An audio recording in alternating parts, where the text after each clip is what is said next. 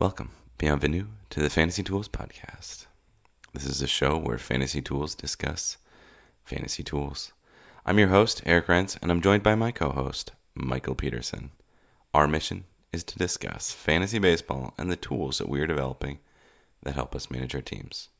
Cue that intro music.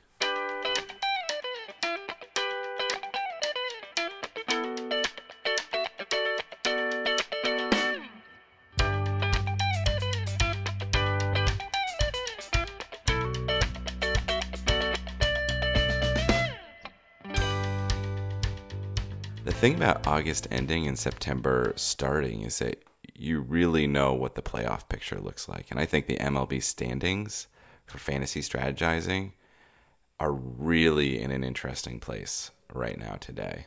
I completely agree with that. I mean, selfishly, for my own purposes, Daniel Murphy switched teams last week. And that was alarming. Like, wait a second. Right, it's alarming, a little bit exciting, because you're like, ooh, better team. All of a sudden, that infield just completely switched over. There was a total change. And things like that can happen when you're talking about playoff races. Absolutely. And I think the big note that I want to have, especially this year, is it seems clear who's going for it and who's not. And there are only a couple of teams that are really just like the unfettered spoilers, a la the Twins. Just like, you know what, screw it. We want to win games? Fine. We're at 500 anyways. Might as well win a couple of games. Yeah, the Twins are living out that no man's land dream. Too bad to win and too stupid to lose. Yes, I think that's exactly right. I mean, you have the clear loser teams, and it's sad because they're kind of the regular clear loser teams, with the exception of the Orioles. I mean, you've got the Marlins, the Reds, and the Padres bringing up the bottom of the NL standings. It feels just like grade school. I know, it really does. The AL West is pretty interesting. The AL West is really interesting, and from a fantasy matchup standpoint, I would say. Yeah, exactly. And one of the things that just the news just came across, the Astros are surging, and I think that helped them decide to just sit Lance McCullers for the rest of the year. Who knew he was going to be hurt for a large period of the season? Did anybody guess that? I'll see if I can dig up something about you complaining about that early on. I feel like there's a board bet on that as well. Good point. It's mentally though, I have a hard time recalibrating that the Athletics are good. You don't recalibrate for too long, because it'll just be they'll be out of the playoffs, and then either they'll miss the playoffs or they will lose in the first round of the playoffs. Well, I mean, whoever wins that is playing the Red Sox or the Yankees, right? Right. And as of 2 weeks ago, I would have said that there was no chance that it wasn't going to be the Yankees. But what's going on with the Red Sox? I know they are swooning hard. I actually followed those. I need Kimbrel to get me saves, and he's just not having the opportunities. Yeah, effing Devil Rays. They are the unfettered spoiler. Yeah, I mean, they think that they could still. I mean, they're dumb enough. They're like, management is smart enough, but their team is probably dumb enough to be like, we can do it. They're just angry because they're playing well over 500 ball when they had no right to, and they have no chance to make the playoffs. They are, what are they, 8.5 games back? Yeah, they would have, something miraculous would have to happen, like sweeping the Red Sox. I mean, as long as they sweep the Yankees too again. I mean, you need that miracle. Yeah, good point. They just have to return the favor. The NL is much more confusing, but again, September to me means that you have all these call-ups that are relevant on some level, that too, but really hard to know what to do with on a fantasy level. Yeah, exactly. This is when it's good for your for the young players who are in AAA or AA toiling to be associated with teams that are trying to throw the kitchen sink at a playoff spot. All right, this week on the pod, it is our final formal installation of Algorithm Club. Not sure where we're going after this, but for now, we're going to talk about artificial neural networks. So in the first half, we're going to introduce the concept, talk a little bit about our applications, And then we're going to spend the second half explaining that things didn't quite work out and looking at some options for the future. So here we go. I don't know about you, but this seemed like a really good idea on paper. I hear people talk about neural networks all the time, but then the minute I started to try and delve into it, it turned out to be completely amorphous. I really dislike the kind of the statistic stuff, or even just really advanced teaching where they start with something that's really, really basic, and then just all of a sudden there's just this like point where it's like, what the heck? I mean, artificial neural networks, the idea is that it's modeled on the way that a brain works, neurons, and what all that stuff. We're not brain scientists. We're not brain scientists. That's absolutely. We've got an astrophysicist and we've got a geographer. Brains, whatever. But so you always have this like huge paragraph whenever you're talking about or reading about neural networks that talks about the brain in like various ways. And then all of a sudden you get to this like really, really advanced, quirky description of how artificial neural nets. I really thought that we would fire this up. I mean, the goal of this club was to do not a lot of reading in advance of selecting the algorithms and pick ones that sounded interesting. And I thought we were going to fire this up. There was going to be one clear algorithm. We were just going to go. We were going to do it. That is not the case at all. There are several implementations and roughly 1 million different explanations for it. I feel like I read 5 in pretty good depth, and they all described it differently. Do you want to try to describe your sense of it so that we can kind of go from there? I would love to try. Okay, go for it. So to me, at the basic level, what you do is you have an input that goes in, and then there's people pretty commonly refer to the hidden layer. And there's some hidden layer of neurons that go and try and make connections between all of the different inputs and all of the different vectors in the inputs. And then they try and do some sort of basic dimensional reduction under the hood as well and produce an output that you can use to make predictions. And people refer to some of these things as biases. So the input goes in and there's a bias that figures this out, and then there's an activation function, and the activation function is what turns it all into the output. But what it really has to do is that it all says that there's inputs, there's outputs, and there's some black box in the middle. Two of the things that I really think about, number one, this is non-linear. Oh.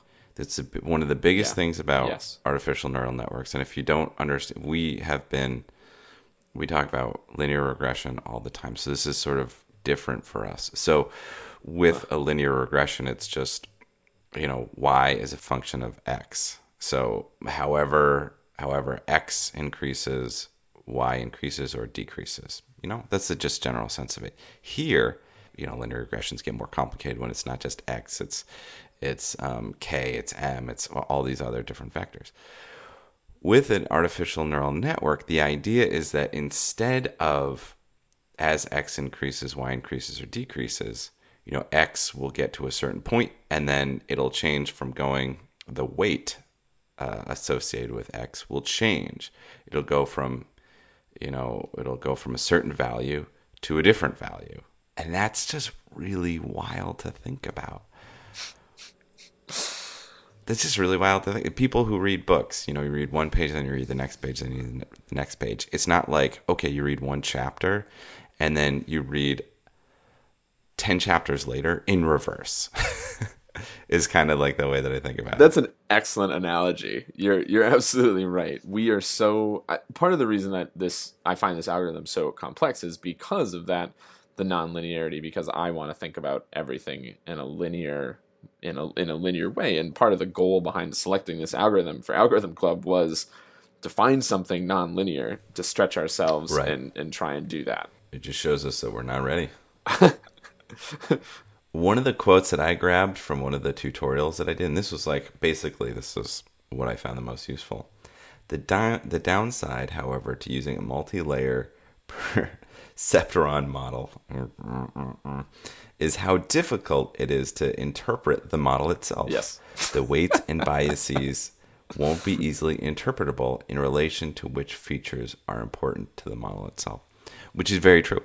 That's one of the really hard parts is that, like, this doesn't go very well on a piece of paper. You don't have an R squared. You don't have coefficients. You sort of have, you have what, F scores, F1 scores, but geez, this is one that we should have spent more time on, Mike, apparently. I agree, but I don't fault us for not knowing in advance that this is how this was going to go. Yeah. I mean, we just didn't have any idea. I mean, I didn't know the most basic thing, which was that if you fire up scikit-learn and look at the tools, which is pretty much where we've been drawing most of our algorithms from, you have to decide between supervised and unsupervised right off the bat. Which is, I thought that they were all supervised. I thought so too. I was completely unequipped to deal with anything unsupervised, and so I just didn't. Supervised versus unsupervised means creating a training set from the data versus not. Yes. I historically have had lots of trouble building training sets in general, so I would love to use an unsupervised model, but totally. It sounds so sexy that I'm not going to go that direction. I mean, I think that's on my wish list, is learn any sort of unsupervised model. Mm-hmm. But so the multi-layer perceptron is a supervised model where you do have to provide some sort of training set. Maybe that's part of where my application fell down, is that I have a hard time picking a good training set. I think that's really hard, especially when we've been doing, we're not used to doing the training set route. And that's sort of where my random forest example fell down. Well, you need the training sets. So maybe that's goal for season 2. I mean, season 3. Wow. No, it's too late. It's season 2. We do need supervision right now. We need supervision, and it's really hard. We chafe at supervision. We do. I think we both kind of tried to work through the multi-layer perceptron in sklearn, which is a pretty, as far as the algorithms go, it's probably the best documented one out there in sklearn, in scikit-learn. And to get started on it is fairly trivial, but I don't know if you had this experience, but I set it up. It's just from sklearn neural network, import MLP classifier, boom, good. Nice. And then you fire it up, and it just gives you this huge number of parameters that it set under the hood for you. Yeah, let's see. Alpha, batch size, beta 2, early stopping, epsilon. Oh, God, as soon as there's a Greek letter, I'm out. I mean, all of this, just like, you could tinker with all of these, and I frankly was completely unequipped to touch any of them, and I couldn't find any documentation that gave me a good sense of how to jump off on this. I agree. It started to be a lot of these methods that we've been looking at, people are hacking at them. Yes. Pretty well. And it's pretty easy to. This is one of those cases where Google was like, do you want to look at scholarly articles? You should probably look at scholarly articles. Here are a couple scholarly articles. Why don't you maybe you should take a look at these before you go any deeper. Some of the boilerplate things we have to try and spice up every once in a while. So here's Eric's take on the intros and outros. I feel like that was a little soft rock radio. Is that your dream? Is that your perception of yourself? The intros and outros, yeah, a little bit. Some sort of mix between soft rock station and Troy McClure. So, hi, I'm Troy McClure, and then as well, it's like, hi, this is the Quiet Thunder coming to you a little bit after the afternoon rush hour. All right, so let's talk about what we actually tried to do. And I think part of this is going to circle back to maybe we are not great at identifying the types of problems that we want to throw at a Try to neural network. solve. Yeah. Okay. The problem that I tried to tackle was I thought of a simple one, which was that, and it's something that I've thought about periodically with a bunch of different algorithms.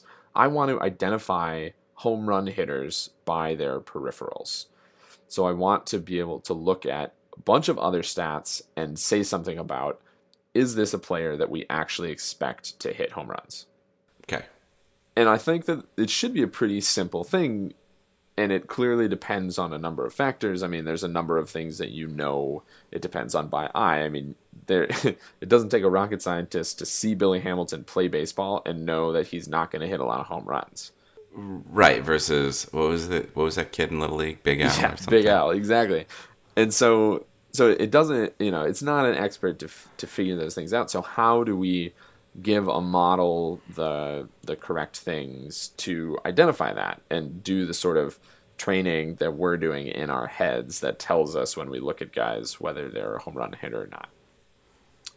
Mm-hmm. So what I actually did was I tried to use the basic data. My goal was to not have to go in much more depth and really go hunting on this.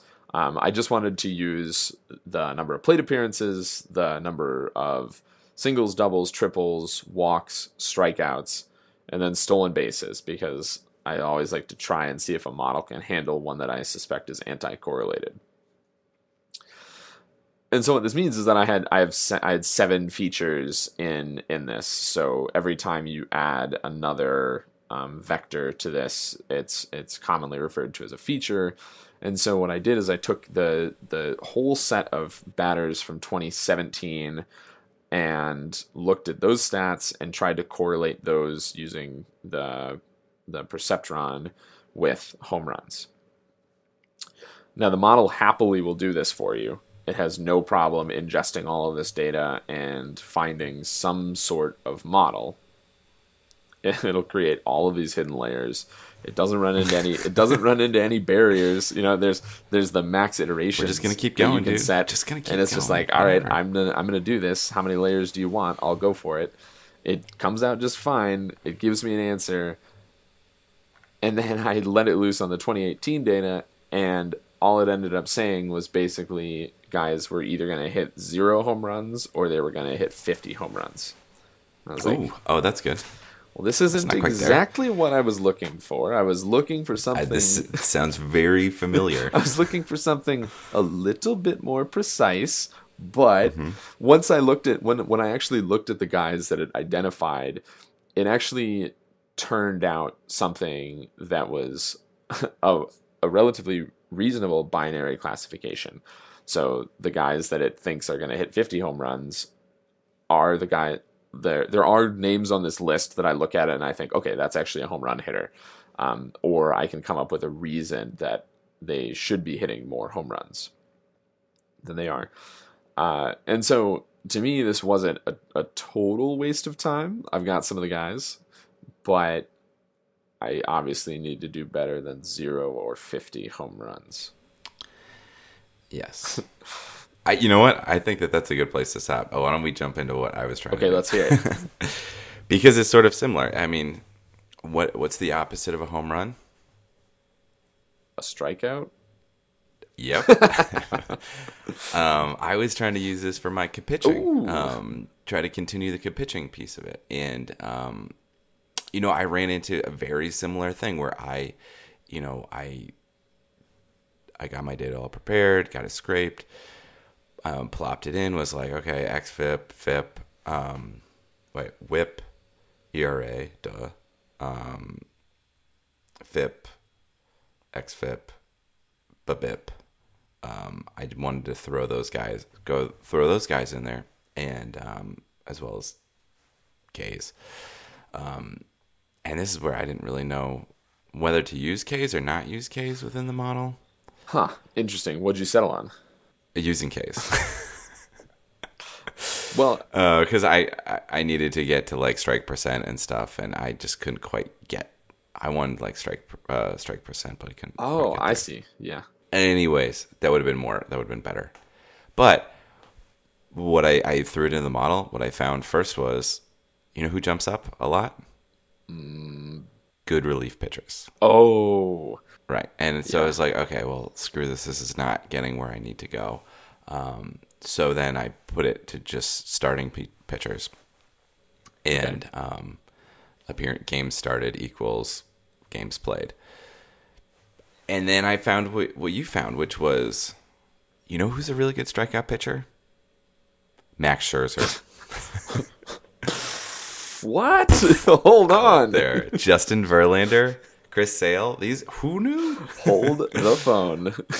Hold the phone. I got it. We got this, Mike. We answered the question. And I tried to tune it, and I couldn't do much to get it, to get it past, like, dude, these are all really good strikeout pitchers. I mean, sometimes guys jumped in and out who were around the, like, Rick Porcello range.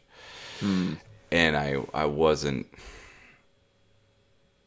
This is where, like we were saying, you just need to have a little bit more on the documentation to figure out how to move the needles in this artificial neural net Yeah. to get a point. Like, I want to know, guys, like, I don't want to know whether I mean, I do kind of want to know whether you think Rick Porcello is legit or not legit.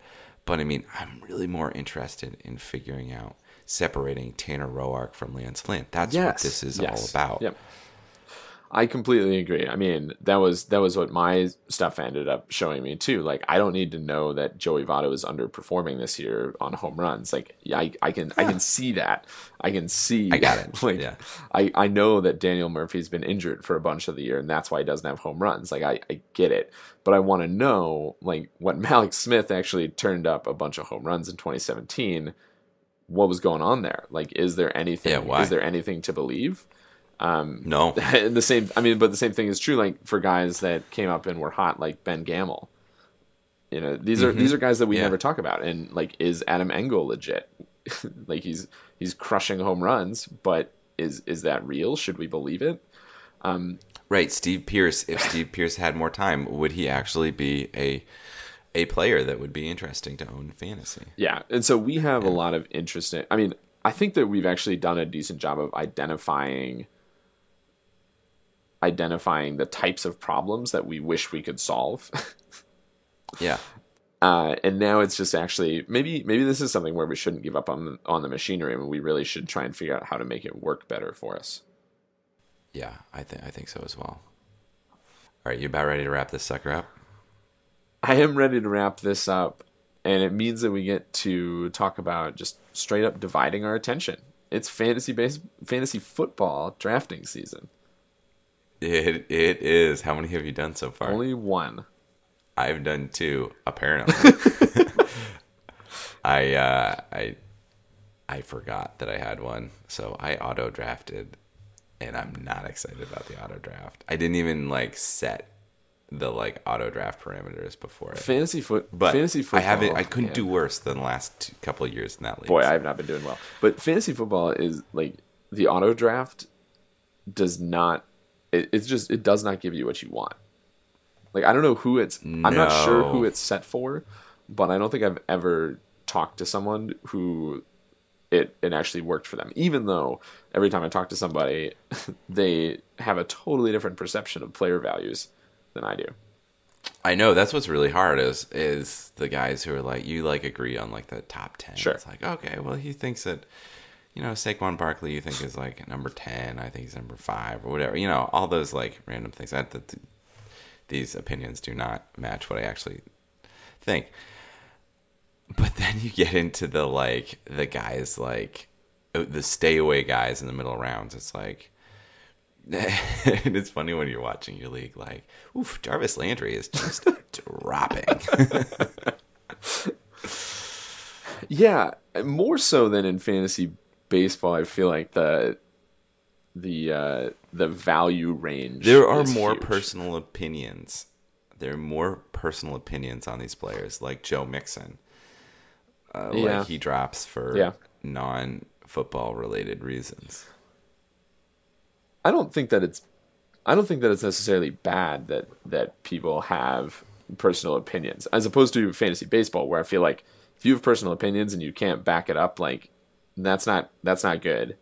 You have a large enough sample in fantasy baseball where it's like, if you don't really have an opinion, then I don't understand.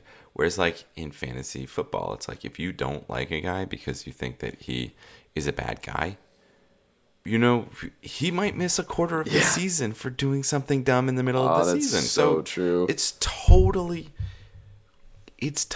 understandable to not want to play that guy. I think that about brings it to the review session. Casino Royale. I don't want to just start at the same point that I start at what I feel like is every week, but again, this movie was simultaneously better and worse than I remember it being. By and large, better. Mostly better than I remember it being. Really happy to watch this. Just a total romp for me, for the most part. I think that it was, of the movies with a lot of blood and killing and stuff, I think this was the most, like, watchable at any time.